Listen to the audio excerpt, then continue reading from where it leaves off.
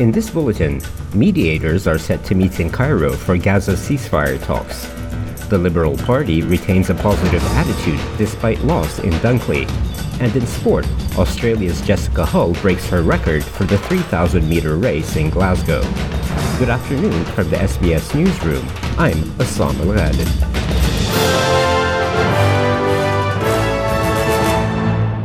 The Liberal Party says they are proud of yesterday's by-election results in the seat of Dunkley, despite a loss to Labour. Shadow Finance Minister Jane Hume spoke to Sky News this morning about the results of the Dunkley by-election, which saw Labour candidate Jodie Bellier triumph over Liberal candidate and Frankston Mayor Nathan Conroy.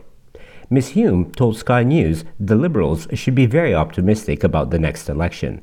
I think the Liberals have their tails up this morning, Dunkley was not a marginal seat. 6.3% isn't marginal in anyone's language, but this morning it definitely is a marginal seat. In fact, it's one of the most marginal seats in Victoria. It was a really good campaign. We had a fantastic candidate. We left nothing on the field. We had all of our volunteers out there, and it was a really good feeling in the room last night. Shadow Immigration Minister Dan Tehan tells ABC Insiders this morning that the outcome was very positive for the Liberal Party. We've seen a swing of about 3.75%, which in a first term of a government, the average is about 1.5%. For by-elections, normally it's about 3.5%. So this was a very good win. We had a great local candidate. We campaigned well. And I must say the feeling last night, especially for the Victorian Liberal Party, was that we're back. Tasmania's Liberal Party is promising to upgrade the state's exhausted hospitals as the party formally launches its election campaign. According to health data from January, 46% of Tasmania's hospital emergency department presentations were not seen within the clinically recommended time. Premier Jeremy Rockliff says that if a Labour majority government is re-elected, it will hire 44 doctors and 25 nurses at the Royal Hospital Emergency Department and undertake $187 million in capital upgrades. Mr. Rockliff also promises a doubling in size of the emergency department in Launceston's General Hospital. Recent polls indicate neither major party would be able to secure a majority government, with over a third of voters set to support minor parties. Mediators are set to meet in Cairo as soon as possible as the search continues for an acceptable ceasefire agreement ahead of Ramadan. U.S. sources this morning announced that Israel has essentially agreed to the framework of an agreement which would result in a 6-week ceasefire and the release of the remaining hostages. Hamas's position on the deal remains set on the assurances that a ceasefire must be the start of a process towards ending the war. Egyptian sources say assurances have been given to Hamas about the terms of a permanent ceasefire being worked out in future phases of the deal.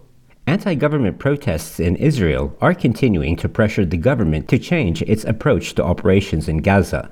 Amram Zahavi was among demonstrators protesting in Tel Aviv. I'm against the government which behaves like the worst fascist that ever be.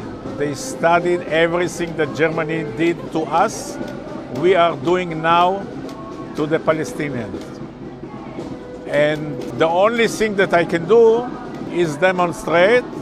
I'm also working about bringing Bibi and Gallant and Gantz to Hague. The Israeli military says it will conduct an exhaustive investigation into the killing of a large number of Palestinian people who are in line for critical aid in Gaza. Gaza's health ministry is calling the attack a massacre and says 118 people were killed in Israel's attack. Israel disputes these figures, claiming Israel was involved in a humanitarian operation and that a majority of the deaths were caused by swarming crowds. Despite evidence of Israel blocking critical aid into Rafah, as well as the continued presence of Israeli protesters blocking aid at Rafah's borders, Israel says there's no limit to the aid entering via Israel. The United States is now resorting to airdropping limited amounts of food into Gaza following failed attempts at the border. A commercial shipping vessel attacked by the Houthi rebel group last month has sunk in the Red Sea, and Yemen's government is warning of an environmental catastrophe caused by the ship's cargo. Carrying 42,000 tons of fertilizer, the Rubimar, a Belize-flagged UK-owned ship, will be the first vessel lost since the Houthi group began targeting commercial vessels in November. Director of the Marine Science Station at the University of Jordan, Ali Al-Sawalmi, says the release of such a large quantity of fertilizer will pose serious threats to marine life. The ecosystem in the Red Sea features pristine coral reefs, coastal mangroves, and diverse marine life. Members of the Yemeni Houthi group say they are acting in solidarity with the Palestinians in Gaza. To sport now. Australian Jessica Hull has broken her Australian and Oceanian 3,000-metre record for the second time in a month, but fell just short of winning her first global track medal. The New South Wales runner ran an indoor landmark of 8 minutes and 24.39 seconds in the 15-lap final in Glasgow. In a post-race interview with online running publication Let'sRun.com, Hull said this of her race. Just probably exposes my last 3 to 400 a little bit, which I'm happy to learn that on the 2nd of March, and hopefully by the time we get to Paris we correct that.